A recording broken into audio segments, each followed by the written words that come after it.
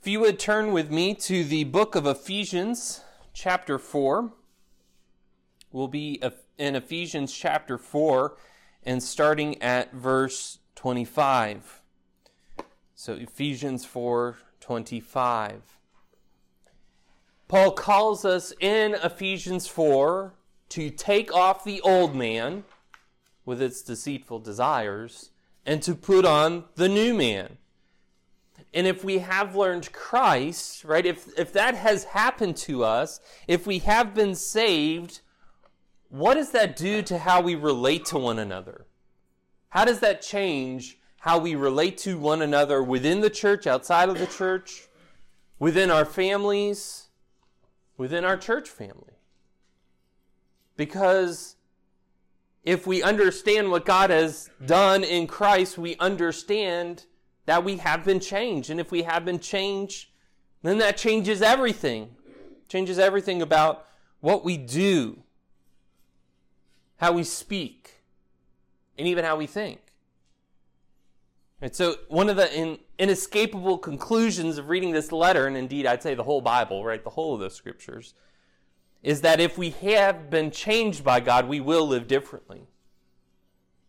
Right? It's a necessary conclusion of salvation that we live differently than before we were saved. Do we get that? Do we understand that? It's a necessary conclusion of salvation that we will live differently than how we did before we were saved.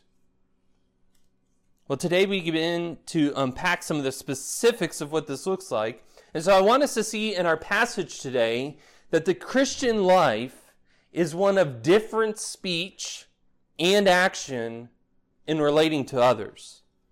And so what we're going to do is we're going to read the entirety of Hebrews 4:25 through 32, but we're only going to actually focus in today on verses 25 to 27.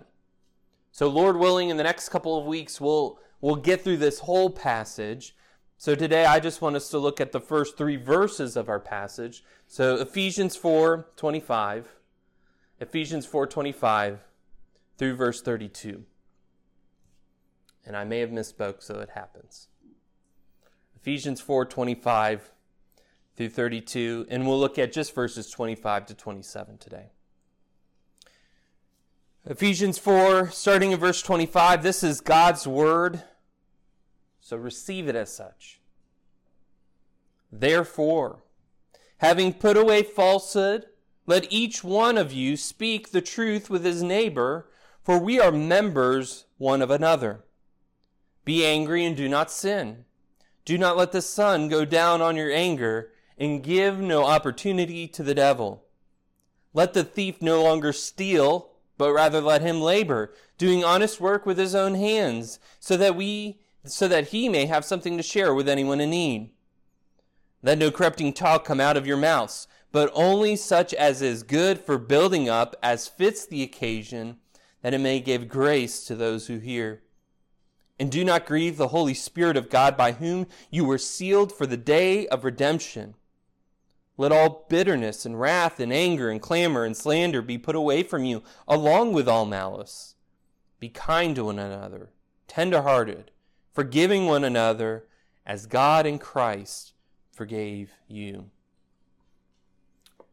So again, Ephesians 4 opens up with a call to walk worthy of the call that we have been called to in Christ. And what Paul has been doing throughout this chapter is working out what that means. So, right, that has meaning upon our unity within the church. And now as we come to this section that we're in today, we get to this reality that there are certain behaviors and attitudes that a Christian has, or that a Christian should have, that distinguishes them from the rest of the world. And so we begin to look at, right, what it means that we have been saved. What's the reality that flows from that? And indeed, if Paul writes what is true in Ephesians 2, 19 through 22, So then you are no longer strangers and aliens, but you are fellow citizens with the saints and members of the household of God, built on the foundation of the apostles and prophets, Christ Jesus himself being the cornerstone, in whom the whole structure being joined together grows into a holy temple in the Lord. In him you are also being built together into a dwelling place for God by the Spirit. Right? So if that is true of us, then we are being built into something, right? We're growing up into something. There is an end goal to which we aim. You have a goal, brothers and sisters. And if we're to take seriously God's command to unity within the church, then what we see in our passage today has a direct bearing on that. Right? So again, we could look at Ephesians 4:3. Eager to maintain the unity of the Spirit in the bond of peace. How do we do that? Well, we'll see it in our passage, right? Because this has direct bearing on that. So, right, do we see how all this is interwoven, tied together? There will be challenges among us and within us. There will be issues that we will need to rise to meet with grace and with the gospel of our Lord. All right, so there are community, church-destroying sins that we must be done with as Christians. There are sins which should not be named among us. So let's consider these matters before us today. Again, we're only going to look at the first two, the first three verses. But all these are interwoven, and so I'll be referencing some of the later ones as we go through our passage today. And when we get to the later ones, we'll think back to the earlier ones, right? So these are all kind of interwoven, even as they are kind of a loose collection, it seems, of various commands. But let's see first, speak truth, and that's in verse 25. Speak truth. Verse 25. And Paul begins, therefore. Right? Therefore, because of the reality of what has come before, now do this. And what is the reality that has come before? Put off the old man and put on the new self, created after the likeness of God in true righteousness and holiness. That's verse 24 there, right? So therefore, because you have put on the new self, because we have been changed by God, because we have learned Christ, we are to put away falsehood. We must shut out lying. We must be done with it. Now, we may ask the question, why do we lie? And even as I ask that question, you probably run through like 1,000 scenarios in your head of reasons why we lie. And the question too may be, well, why is lying so common? And to that we must answer, right, it's part of our sin nature for sure. We have to realize, though, that it's more fundamental than that, in that if what Paul writes is true in Ephesians 2, verse 1 and 2, and you were dead in the trespasses and sins, in which you once walked, following the course of this world, following the prince of the power of the air, the spirit that is now at work in the sons of disobedience. So fundamental to this issue of lying is it's not just our sin nature that's involved, it's that Satan himself is involved. The one whom we follow. Listen to this out of John 8:44. John 8:44. Jesus in discussion with his opponents, his enemies, those who disregarded the kingdom of God. Listen to what he says to them. You are of your father the devil, and your will is to do your father's desires. He was a murderer from the beginning and does not stand in the truth, because there is no truth in him. When he lies, listen, this is so important. When he lies, he speaks out of his own character, for he is a liar and the father of lies. The devil is a liar. Satan doesn't lie from time to time. It's not that he has an occasional lying problem. It's his character. It's his nature. And by the way, that means for you, if you follow the prince of the power of the air, if you are outside of Christ, you are of your father, the devil. And lying characterizes you. So why do we lie? It's part of our sin nature, but it's part of also the nature, the very nature of the one that we follow. If we're outside of Christ, we're following a liar. It's in his character. There's no truth in him. Go back to the Garden of Eden, right? Every time you see the interaction with Satan and man, guess what he's doing? He's lying. Think of the temptations of Jesus, right? When Jesus was tempted by the devil in the wilderness. Lies. Undergirding every word. So by the way, should we take him at his word?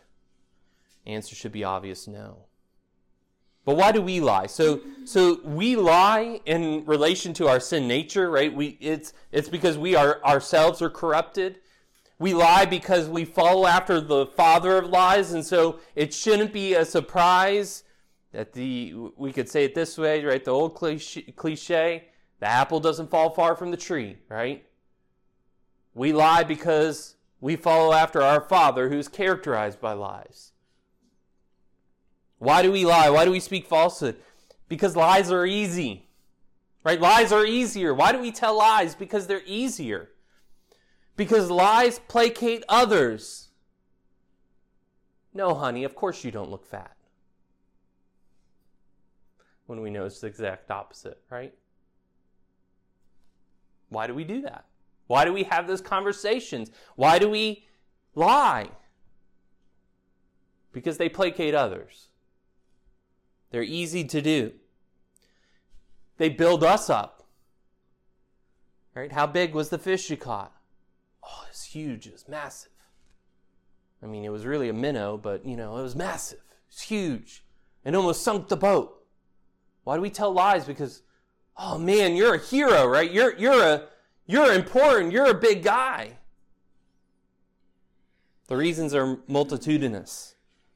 The reasons are legion. Lies characterize the devil, and truth characterizes Christ.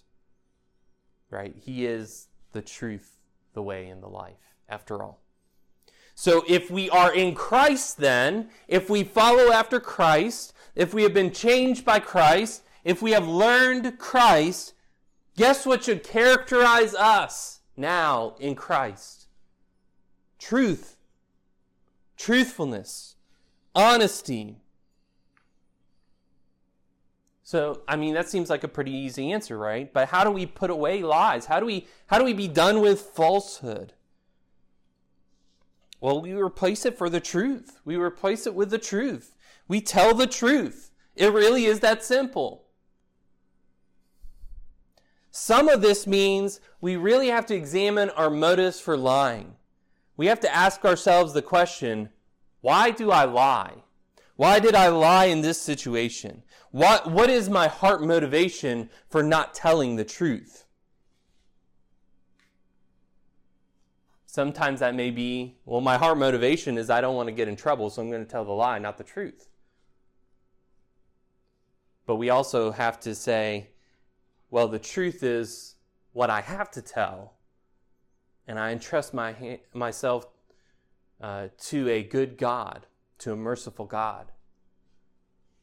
I think there of the numbering of the people of Israel by David. And God gives him 3 choices of what should befall the people for his sin in numbering the people. And he says, you could have enemy army come after you, you could have a plague, or you could let God destroy you for 3 days. And David chooses God. And he says his reason for that is because you're a merciful God. Because you're a merciful God. I'd rather myself in the hands of a merciful God than an unmerciful band of humans. Right? So we have to ask ourselves, what's the motivation for our lying? And right, David could have lied there. He could have said, I don't know what you're talking about, God. It wasn't me. How did that work out for King Saul? Not well. So we need to pray to God. We need to ask him to reveal our hearts to us. We need to say, God, I have a problem with lying. Help me understand why that is. What is it that I'm trying to protect? What is it that I'm idolizing over you, over the truth? Reveal that to me so I can be done with it. And Paul here gives us motivation for our telling the truth. So let's think through this, right? He writes that we are to speak the truth to one another. Right? Speak the truth. Let each one of you speak the truth with his neighbor, for we are members one of another. Now I'll say this. If you have a Bible with cross-references, you'll probably see a reference back to Zechariah 8:16. Zechariah 8:16.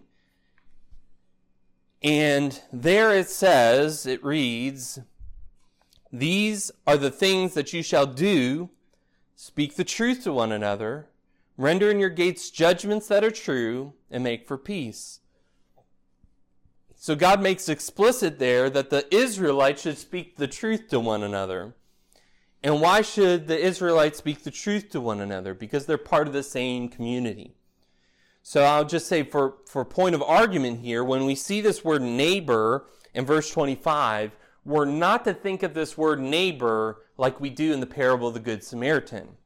If you remember there, Jesus, in answer to the lawyer who is trying to justify himself about this word neighbor, the lawyer had a very narrow definition of this word neighbor, so that way it encompassed only the people he liked, and he liked to help. Right? And the parable of the Good Samaritan is, who is your neighbor? Anyone you come into contact with. And that's the one you owe love to. So I don't believe here that Paul is using that word neighbor in the same way as in the parable of the Good Samaritan. Why do I say that? Because look at the end of the verse. It reads, for we are members one of another. And so I would argue here that neighbor is more narrow than that. It's narrow to the church. Because we're members of one another in the church. That's where that is true. That's not true in the sense that Paul is here referring to about everyone in the world around us. Now let me pause here and just answer the question, right? Does that mean Paul is giving us license to lie to those outside of the church? The answer is no, right? That's not at all what he is arguing. But what should be especially mark us out as a church, as a community of believers, as members of one another, is truthfulness, not falsehood. Right? In this reason, because we are members of one another, for we are members of one another, what this indicates to us is that when we tell falsehoods within the community of believers, we actually hurt one another. A lie hurts ourselves because we hurt them in the lie. I don't think we often think of our truth-telling or our lie-telling as something that hurts someone else and therefore hurts me when we talk about it in the context of the church. I don't think we think about it that way. But Paul here is indicating for us that lying, falsehood, hurts the church. It hurts the church. More than that, if we consider that first terrible episode of lying within the early church, we begin to understand the seriousness of its nature. So, turn to Acts 5. Turn to Acts chapter 5.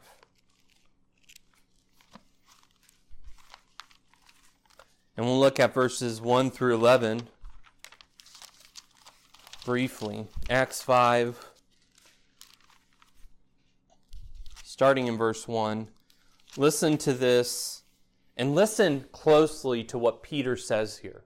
Right? Listen closely to what Peter says. But a man named Ananias, with his wife Sapphira, sold a piece of property, and with his wife's knowledge he kept back for himself some of the proceeds, and brought only a part of it and laid it at the apostles' feet. But Peter said, Ananias, why has Satan filled your heart to lie to the Holy Spirit and to keep back for yourself part of the proceeds of the land? While it remained unsold, did it not remain your own? And after it was sold, was it not at your disposal? Why is it that you have contrived this deed in your heart? You have not lied to man, but to God. When Ananias heard these words, he fell down and breathed his last, and great fear came upon all who heard of it. The young men rose and wrapped him up and carried him out and buried him. After an interval of about 3 hours, his wife came in, not knowing what had happened, and Peter said to her, Tell me whether you sold the land for so much. And she said, Yes, for so much. But Peter said to her, How is it that you have agreed together to test the Spirit of the Lord? Behold, the feet of those who have buried your husband are at the door, and they will carry you out. Immediately she fell down dead at his feet and breathed her last. And when the young men came in, they found her dead, and they carried her out and buried her beside her husband. And great fear came upon the whole church and upon all who heard these things. Notice in that passage that Peter does not scold Ananias for lying to him. He doesn't scold him. Notice the point, right? He doesn't scold him and say, Why did you hold back some of the proceeds? You should have held back some of the proceeds. As we might expect some health, wealth, and prosperity gospel preachers to say, Well, why didn't you give me all your money? Right? It's not what Peter says. Because Peter points out here, right? While it remained unsold, did it not remain your own? You could do with it as you will. And after it was sold, was it not at your disposal? You could do with it what you would will to do. So what does he say to this man? You have not lied to man, but you've lied to God. You've lied to the Holy Spirit. So let that sink in for a moment. Because in one sense, is this a lie that maybe nobody else in the world would have known, aside from his wife, aside from those involved in the transaction? But even though no one else may have known about it, there was someone who did know about it. Brothers and sisters, God knows your hearts. He knows the truth of the falsehood you speak. And when you lie to each other, when you fail to speak the truth, you begin to undo the bonds of the community of faith. You ultimately lie to Christ, not just your fellow Christian. Or as Peter says, right, you lie to the Holy Spirit. And again, I realize we don't think this way about our lying, right? We don't think when we tell a falsehood that we're speaking it to God, or that it should bear upon us the way it did for Ananias and Sapphira. I've asked this before, but consider the fear that fell upon the early church during this time. How many lies do you think were told in the week following? I can tell you it would be pretty close to zero, because the fear of God was upon them. And they knew better than to tell a lie. Lying destroys relationships. It destroys our relationship with one another. And so we must take it off. We must put it away. We must be done with falsehood. And instead we take up the truth. So how do we do this? We tell the truth. We tell the truth. Let us realize the consequences of lying. And let us tell the truth. Or as the Apostle Paul tells us in the Colossians, in the letter to the Colossians, Colossians 3:9, do not lie to one another, seeing that you have put off the old self with its practices. Colossians 3:9. You've put off the old self. It doesn't define you anymore. You're not following after the prince of the power of the air anymore. You're following after the Prince of Truth. So live like it. And again, you may ask, is it really such a big deal? Is this something that we should really spend effort at stamping out in our hearts? And the answer to that has to be yes. Right? If Acts 5 doesn't convince us, let us go to Proverbs 6. Proverbs 6, 16 through 19. Proverbs 6, 16 through 19. And this will be familiar to us, I'd say. But notice this issue of lying in Proverbs 6. There are 6 things that the Lord hates, 7 that are an abomination to him. Haughty eyes, a lying tongue, and hands that shed innocent blood, a heart that devises wicked plans, feet that make haste to run to evil, a false witness who breathes out lies, and one who sows discord among brothers. Twice in this list, we are told that the Lord hates lying. By the way, we should know that the 9th of the 10 commandments is, thou shalt not bear false witness. Lying is a sin, and sin will be punished. So is lying such a big deal? Yes. In case we're not convinced, listen closely to this from Revelation 21:8.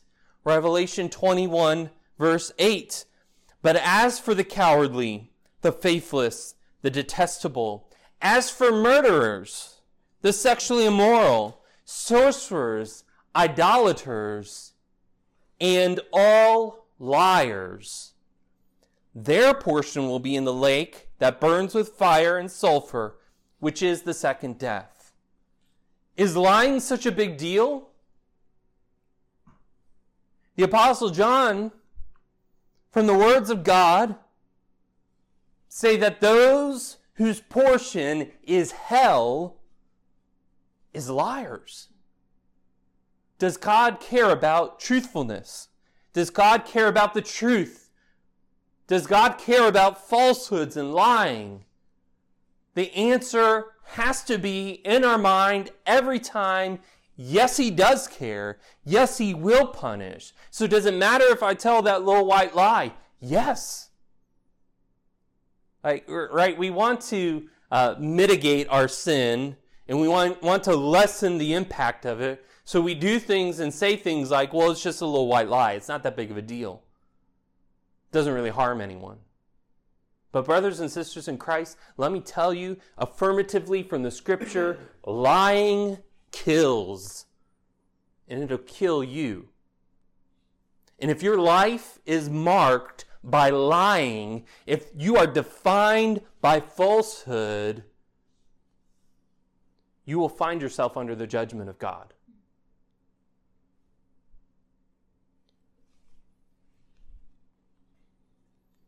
Does lying within the church matter? Acts 5 should inform us that, yes, Ananias and Sapphira, I bet, would tell us if they had voice to speak today, which, by the way, they do speak because the word tells us their story. But Ananias and Sapphira would say, yes, lying within the church matters. So how do we tell the truth? How do we practice this?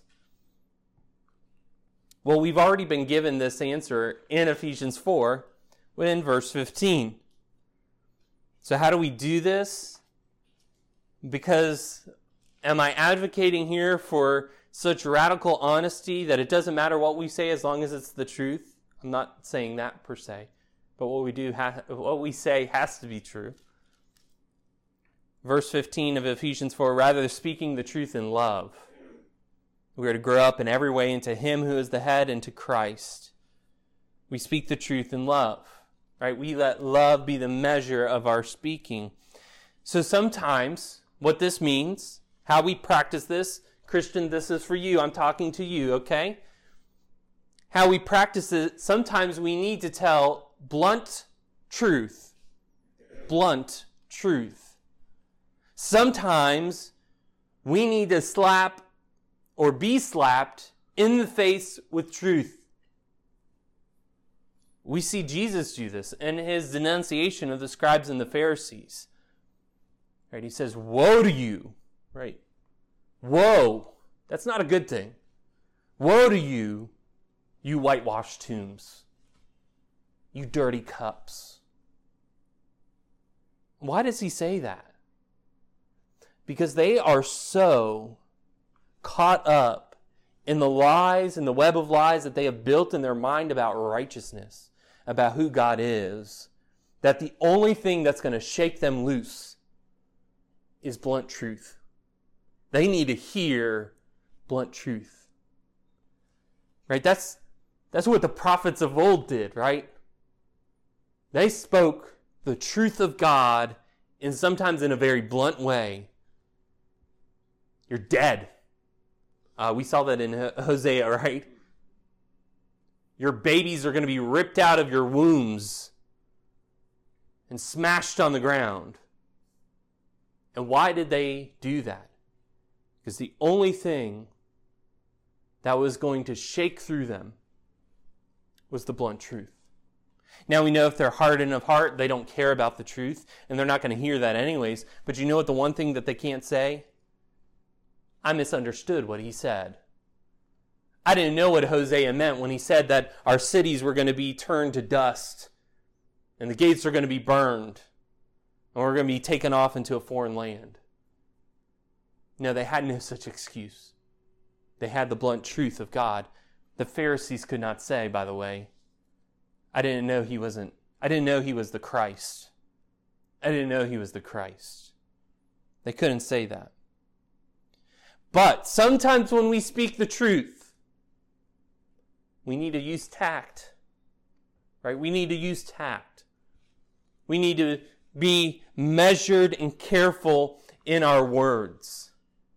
Do you remember the proverb? A gentle answer turneth away anger. Sometimes a gentle, true word will do more than 1,000 blunt words can do. Right? This speaking the truth in love also takes into consideration what is best for the other person. We'll consider later in our passage here, right, in Ephesians 4, verse 29, let no corrupting talk come out of your mouths, but only such as is good for building up, as fits the occasion, that it may give grace to those who hear. So, right, understand this. When you speak the truth, do it in this manner. So we fight against the unity-destroying sin of lying by telling the truth. We realize that we are members of one another. In the church, we are joined together in a way that what builds you up builds me up. And what tears you down tears me down. Do we understand that? Right? We have to understand that. So let us speak truth. And now let us move on and see in verses 26 and 27, anger and sin. Anger and sin. Verse 26 continues. We have another unity-defining issue here for us. Paul writes, be angry and do not sin.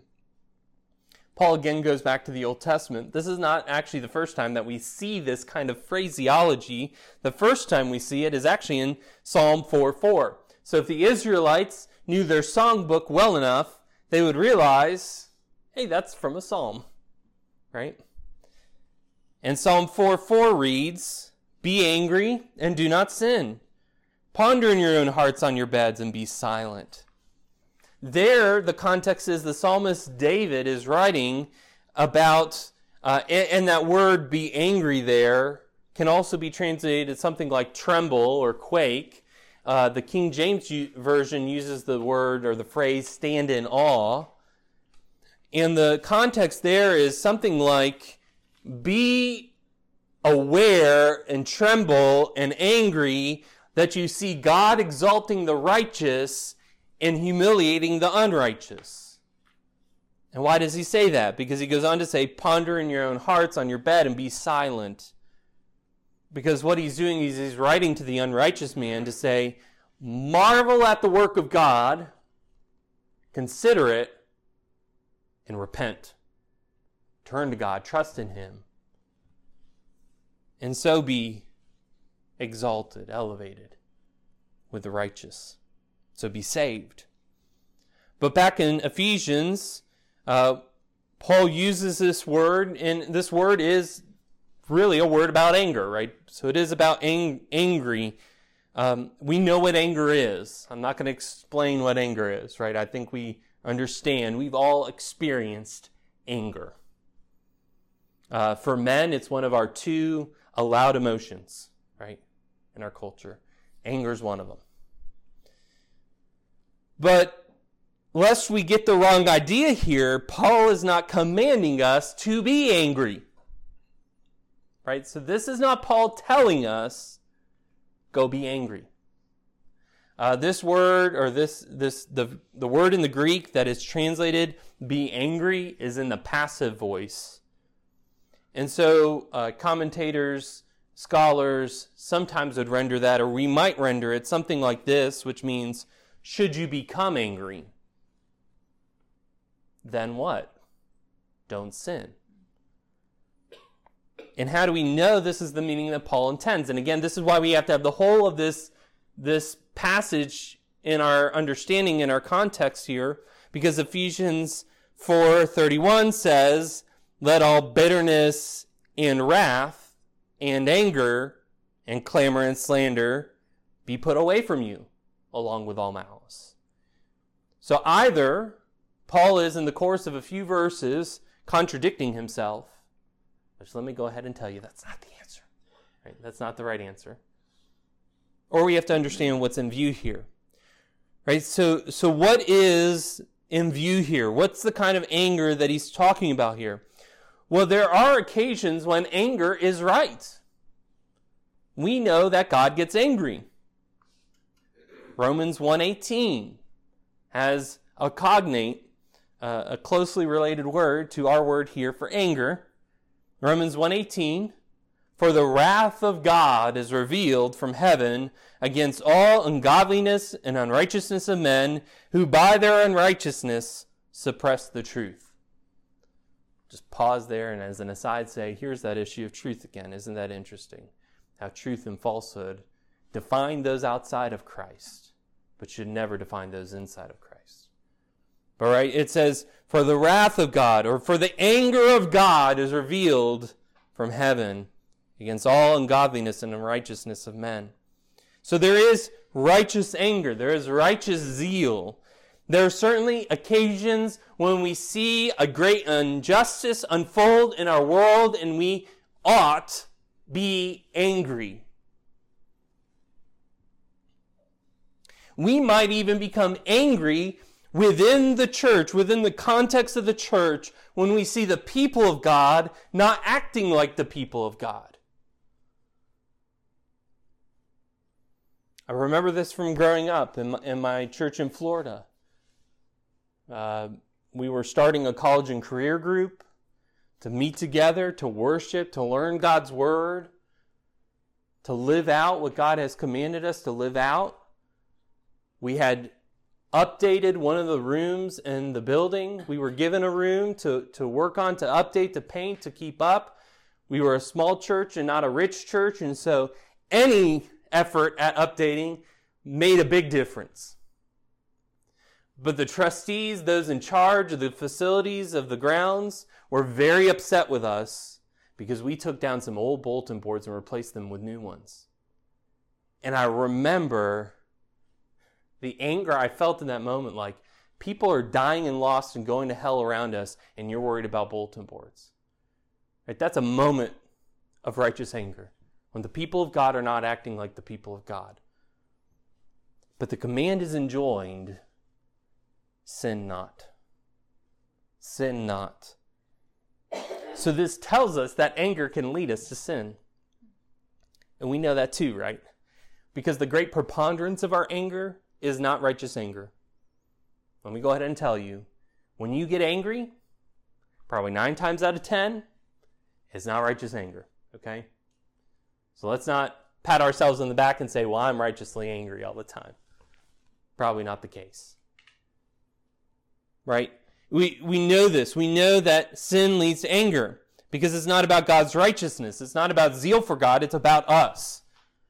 Listen to what James writes to the church in James 1, 19 and 20. James 1, 19 and 20. Know this, my beloved brothers. Let every person be quick to hear, slow to speak, slow to anger. Why? Listen to the why here. For the anger of man does not produce the righteousness of God. The anger of man does not produce the righteousness of God. So brothers and sisters, you may be given to anger. It may come on you more quickly than it does for others. But the Bible is not here advocating for you to dwell in anger, to embrace it, to run after it. Indeed, we need to heed the warning of James that it doesn't produce God's righteousness in us. We need to reckon with ourselves that our anger will little lead to good. And more than that, look at what Paul commands us in Ephesians 4. Be angry and do not sin. Do not let the sun go down on your anger. What's that about? It's a time limit. He says, if you should happen to be angry, make sure you don't sin. And indeed, here's one of the ways that you can make sure that you don't sin in your anger. Put it on a time limit. Put a timer up. Right? Is this about literal sundown? All right, now let's get really into the weeds and start, kind of like how the Jewish observance of the Sabbath goes this way, right? So does this mean if we get angry after sundown, we have to the next sundown that we can be angry for? No. Right? Paul's not giving us a literal time frame. He's giving us a metaphorical time frame. When should we be done with anger? As soon as possible. That's the time frame. As soon as possible. Because, and so we can sharpen our understanding of the saying in this way. The longer we allow anger a place in our minds and hearts, the closer we approach sin. The longer that anger festers, the quicker we run into sinfulness. And look at what he adds to this in verse 27. And give no opportunity to the devil. We call back to the beginning of mankind. The longer we let anger in our hearts, the longer we dwell there, sin gets a foothold in us. The devil gets an opportunity. He gets a place to dwell. And what happens? Well, let's go back and consider the first murder. We consider the first lie in the church. Now let's consider the first murder, but not just in the church, but in the whole of creation. In Genesis chapter 4. In Genesis chapter 4, we find the story of Cain and Abel. Again, it's familiar to us, but I want us to pay attention to what God gives us in this. Right? God doesn't just give us stories so we can go, oh, that was a nice story. Or so we can create little picture books of it. Although I don't think the story of Cain and Abel probably doesn't make the picture book. They probably skipped that one. But listen to this. Genesis 4, 3 through 8. In the course of time, Cain brought to the Lord an offering of the fruit of the ground. And Abel also brought of the firstborn of his flock and of their fat portions. And the Lord had regard for Abel and his offering. But for Cain and his offering he had no regard. So Cain was very angry, and his face fell. The Lord said to Cain, "Why are you angry, and why has your face fallen? If you do well, will you not be accepted? And if you do not do well, sin is crouching at the door. Its desire is contrary to you, but you must rule over it." Cain spoke to Abel, his brother. And when they were in the field, Cain rose up against his brother Abel and killed him. Why do we need to have anger on a time limit? Because we might just kill over it. It really is that serious of a sin. Right? God told Cain, sin is at the door. It's crouching at the door. It's waiting for you. It's watching for you. Its desire is for you. It wants to rule over you. It wants dominion over you. It wants what is contrary to your good. Right? That's the reality of sin. It runs contrary to us. Sin is not for our benefit. And listen, understand, sin has great marketers. Sin has great marketing. And the marketing of sin says, you'll love it. You'll be the best. You'll have greatness. It will be so pleasing to you. It's good marketing, but it's falsehood.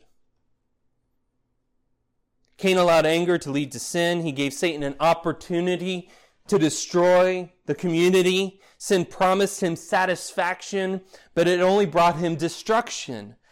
And this is what anger does within the community of believers.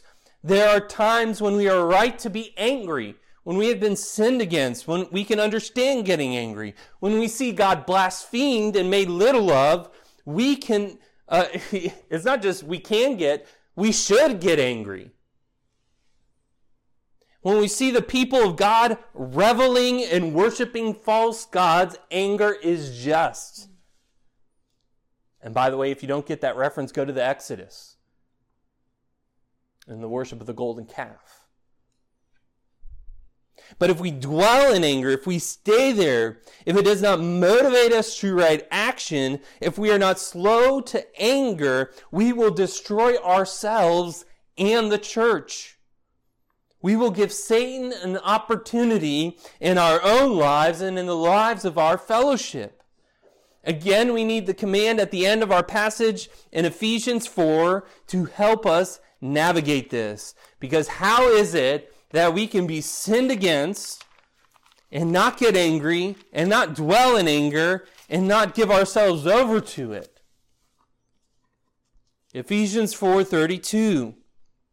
Be kind to one another, tender-hearted, forgiving one another as God in Christ forgave you. We need to forgive one another. We need to remember that God in Christ has forgiven us. What does that mean? God is right to be angry at us. We have sinned against him. We have sinned against his ways. Our sin is heinous, evil in his sight. And so we should not be surprised for God to be wrathful towards us. For him not to be angry towards us, we might actually say that's injustice. Mercy and grace aren't fair. Yet Christ Jesus bore God's wrath for sin, for our sin, brothers and sisters. And what have others done to us to match the heights of the evil that we have committed against God? The answer is nothing. And so if God has forgiven us much, we can forgive others little, right? The little that they do against us. In this sense, forgiveness should come easy, though we confess, right? It doesn't. The Christian life is one of different speech and action and relating to others. And so we need to understand that where sin festers, Satan reigns. And all who follow after Satan, the father of lies, will end up like him, condemned forever, thrown into the pit of fire from which none can escape. And that's you, friend. You are dead in your trespasses and sins. A righteous God judges you, and you will bear his wrath. You will suffer his righteous anger. You will know what true and good anger is like. Unless you repent. Unless you trust in the work of Christ Jesus, because Christ died in the place of sinners. He bore God's wrath so that his people will not. And if you trust in Jesus as your Lord, he will be your advocate before the Father. So repent of your lying. Repent of your anger. Ask God to forgive you. Trust in Christ Jesus to save you. And then speak true. And don't live in anger. Don't sin in your anger. Brothers and sisters, realize that this is not a suggestion for us. These are good things for you to think about. These are commands from our God that we have to be obedient to. We have to deal with these unity-destroying sins. You need to speak true things. And by the way, here's one aspect of this for you in our culture. Our culture loves to promote false things. Our culture thrives in falsehood. It's stamped everywhere around us. We have marketing, right? What is the goal of marketing? To get the closest to telling a lie without going over and being sued for it, right? That's why you see all those beautiful Burger King, McDonald's, etc. sandwiches, and then you go and get it, and it's all disheveled and stuff's missing, and you're like, "Where's the beautiful thing?"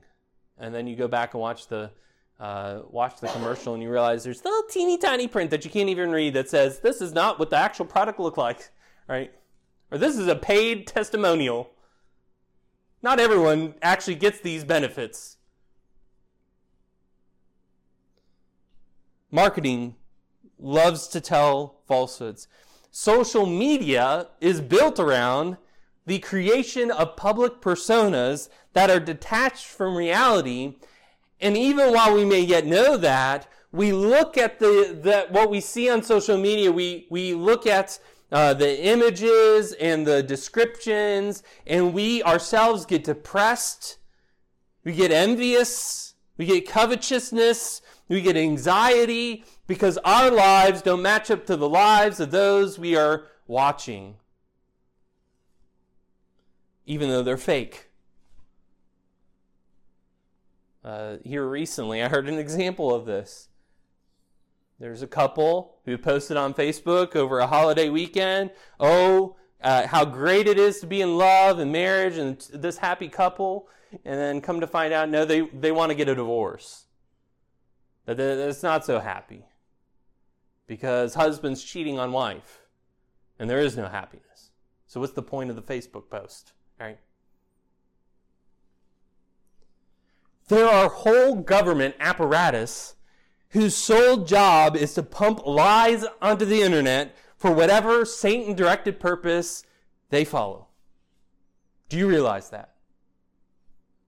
Do you realize that? But you, Christian, are called to speak the truth. You're called to speak it in love and understand that it's true for you outside of the church, and it's especially true for you within the church. We should be a people that is so countercultural that we tell the truth always, and that people say, those people tell the truth there. They're going to tell the truth. We build one another up in the truth. We don't lie. We don't speak falsehoods. We put all those things away. We remember what happened in the early church when someone lied. They didn't just lie to man, they lied to God. And they suffered God's swift and immediate judgment for it. And may that ring in our minds a little bit longer. May that ring in your minds a little bit longer, so the next time when someone asks you a question, or when you get ready to say something and you know what's about to blurt out of your mouth is falsehood, maybe you'll stop By the way, sometimes silence is better. And we have to confess, too, that being in relationship with others is a messy thing. Right? We will get angry with one another. And sometimes that anger is sinful from the very outset, and we need to confess it and repent of it, turn away from it, and strive to do better the next time. Sometimes anger rises within us because we don't get the thing that we want. And by the way, how true that is in church. It's an old joke, but I wanted blue carpet, not maroon carpet. I'm mad. Oh well. We get angry because maybe someone spoke the truth to us and we didn't want to hear it. But other times anger happens and it's not outrightly evil. There are occasions for just anger. However, we need to heed the scriptures here and we need to deal with it quickly. We need to put an end to it in our hearts quickly. And we have to deal with this within our families too, don't we? Again, relationships are messy. And even within our own individual families, right? Do you get angry at your father? Do you get angry at your brother? Do you get angry at your wife? And how you deal with that anger matters. Again, sometimes it's just an occasion we have to repent. And we have to ask the other person for forgiveness. But there are times when we have to address that situation. Say, brother, you made me angry, and here's why. And we need to be quick to forgive each other. We need to be careful because the longer anger is around, the closer we get to sin. It's that much easier for Satan to get an opportunity over us. So now, let's not be satisfied with lying. Let us not lie to ourselves and think ourselves above these commands. Let us be quick to put off the old man with its angry practices. Let us seek Christ. Let us put on Christ's likeness. Let us live as our Lord commanded us. Let us glorify our God in our speech and actions as we relate to one another. Let's pray. Our Father in heaven, we come before you this day and we confess our sins. Father, we confess that we fail to live up to your righteous holy standard. Father, and we further confess that we are entirely dependent on the work of Christ in this. That, Father God, we know we could in no way earn our salvation because every time we look around in our hearts and our lives as we examine ourselves, we have to confess that there is more sin in us than we even know what to do with. But God, we are so grateful unto you. We thank you, Lord God, for the work of Christ Jesus and for the grace that you give us in Christ. Because we know that there is more grace in Christ than there is sin in us, and we can confess that. Lord, we can rejoice in that. We thank you for your work in Christ in us. God, truly, where would we be without you in your work? Father, thank you. Thank you, Lord God. And who is sufficient for these things aside from you? Father, we need your Spirit to put to death the deeds of the body. We need your Spirit to put to death the old man and to put on the new man. Father, forgive us for our falsehoods that we tell. Father, forgive us for anger that is unjust and sinful. And Father, help us, strengthen us. Father, help your church, grow your church, build your church in truth and peace. Oh, Father God, that we would glorify you. That others may look upon us and say, these people know Jesus. And Lord, may they say that not so we can be made much of, but we can make much of you. That they can see our good deeds and glorify you in heaven. Father, that is what we aim. Lord, we pray for those who are dead in their sins and trespasses. We pray for those who are believing the lies that they have been told and the lies that they themselves tell. Father, we pray for those who are so consumed with anger and hatred for others. Lord God, that you would have mercy upon them and give them your Spirit to understand and know Christ. Father, we pray for them, Lord. We pray that they would know the truth and that the truth would set them free. Father God, help us. Be near to us, we pray. And so we pray in the name of our only Lord, your only begotten Son, the Alpha and Omega, the beginning and the end, the author and perfecter of our faith, Jesus the Christ. Amen.